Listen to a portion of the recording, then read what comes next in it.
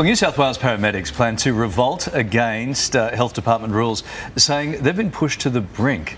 This week, ambulance officers will leave non-urgent patients unattended at hospitals so they can respond to emergency calls in the community. Yeah, for more, we're joined by author Sammy Lucas and one half of the Tony and Ryan podcast, Ryan John from Melbourne. Welcome, team. Now, under current rules, paramedics are required to wait with patients until they can be formally transferred over to hospital staff, even if they're suffering from mild conditions. Sammy, should first responders have the power to make that decision to leave non-urgent patients? Yeah, absolutely. As you said, let's repeat that. So at the moment, under the current rules, paramedics must wait with the patient until they can be formally transferred over to hospital staff, regardless of how mild the condition is. One of the examples they use in this article is even if the patient is suffering from sunburn, the paramedic must wait with them before they can be formally transferred over. Let's remember that there are massive staff shortages in our hospital, which is blowing out the wait times. Imagine you're having a heart attack and you're calling 000 and the paramedics can't get to you because they're sitting in emergency with a sunburn patient. That's how ridiculous this scenario is. So I say bravo to the ambos and the paramedics for taking matters into their own hands, letting common sense prevail so they can do their job, which is respond to emergencies and save lives. You put the sunburn heart thing up as a hypothetical, but that stuff is actually happening in real world. Ryan, should there be a 000 alternative, or do people need to be educated about what an actual emergency is, or when you're there in the heat of the moment, you think what's happening to you is an emergency, right?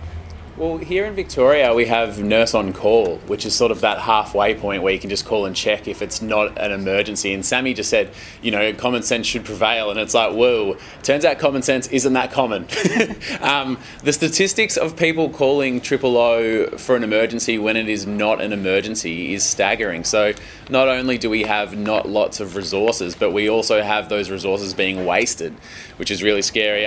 Tony, who's my colleague, she once took her dog to the emergency vet because it sniffed a leaf. So she's an idiot, and I think everyone needs to be educated on what a real emergency is, and it would help this out a lot. But that's just to play devil's advocate, though, you don't want people being just left on gurneys in the hallway. No. And because there was no communication, that they just suddenly get neglected and have a heart attack. Well, the other but trusting that the paramedics do know what they're doing. But this also comes back, Carls, to the staff shortages across hospitals. So apparently across New South Wales, I think there's 12,000 vacancies across the hospital system because people with the skills and expertise cannot afford to live in New South Wales. They can't afford to live here. It is a mess, this whole system. All right, let's move on. And another group of essential workers has reached breaking point: school principals. A recent survey has revealed that principals suffered physical violence, threats of violence, sexual harassment, cyberbullying and abuse from both parents and students. 1 in 2 principals are at risk of serious mental health concerns. Ryan, what urgent action should be taken to address this problem, do you think? Yeah, so my mum was a school principal and she now coaches school principals, and it's brutal. The amount of calls and emails all hours of the day is unbelievable. So I think people just need to really calm down and remind themselves that a principal is not their child's personal one-on-one tutor. And just really understand that, you know, there's hundreds, if not thousands, of kids that principals and teachers are responsible for. So I think people need to maybe adjust their expectations.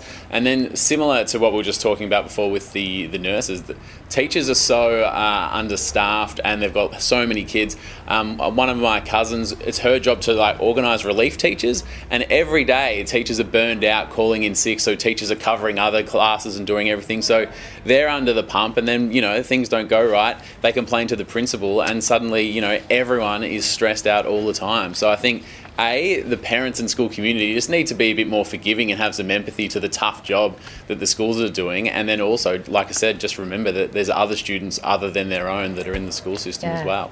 I don't know, here's an idea. Maybe all those parents who think it's, you know, who take on the principals, why don't they try volunteering?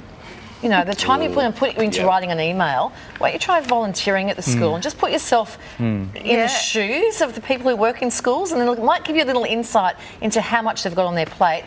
just a thought. Sammy, we have our unrealistic expectations. Well, I think also these parents need to consider that the level of, or the numbers of teachers and school principals that are leaving the career, retiring early, changing careers because of this stress and burnout is alarming. And you're going to be the ones ending up homeschooling your kids because there'll be no teachers left.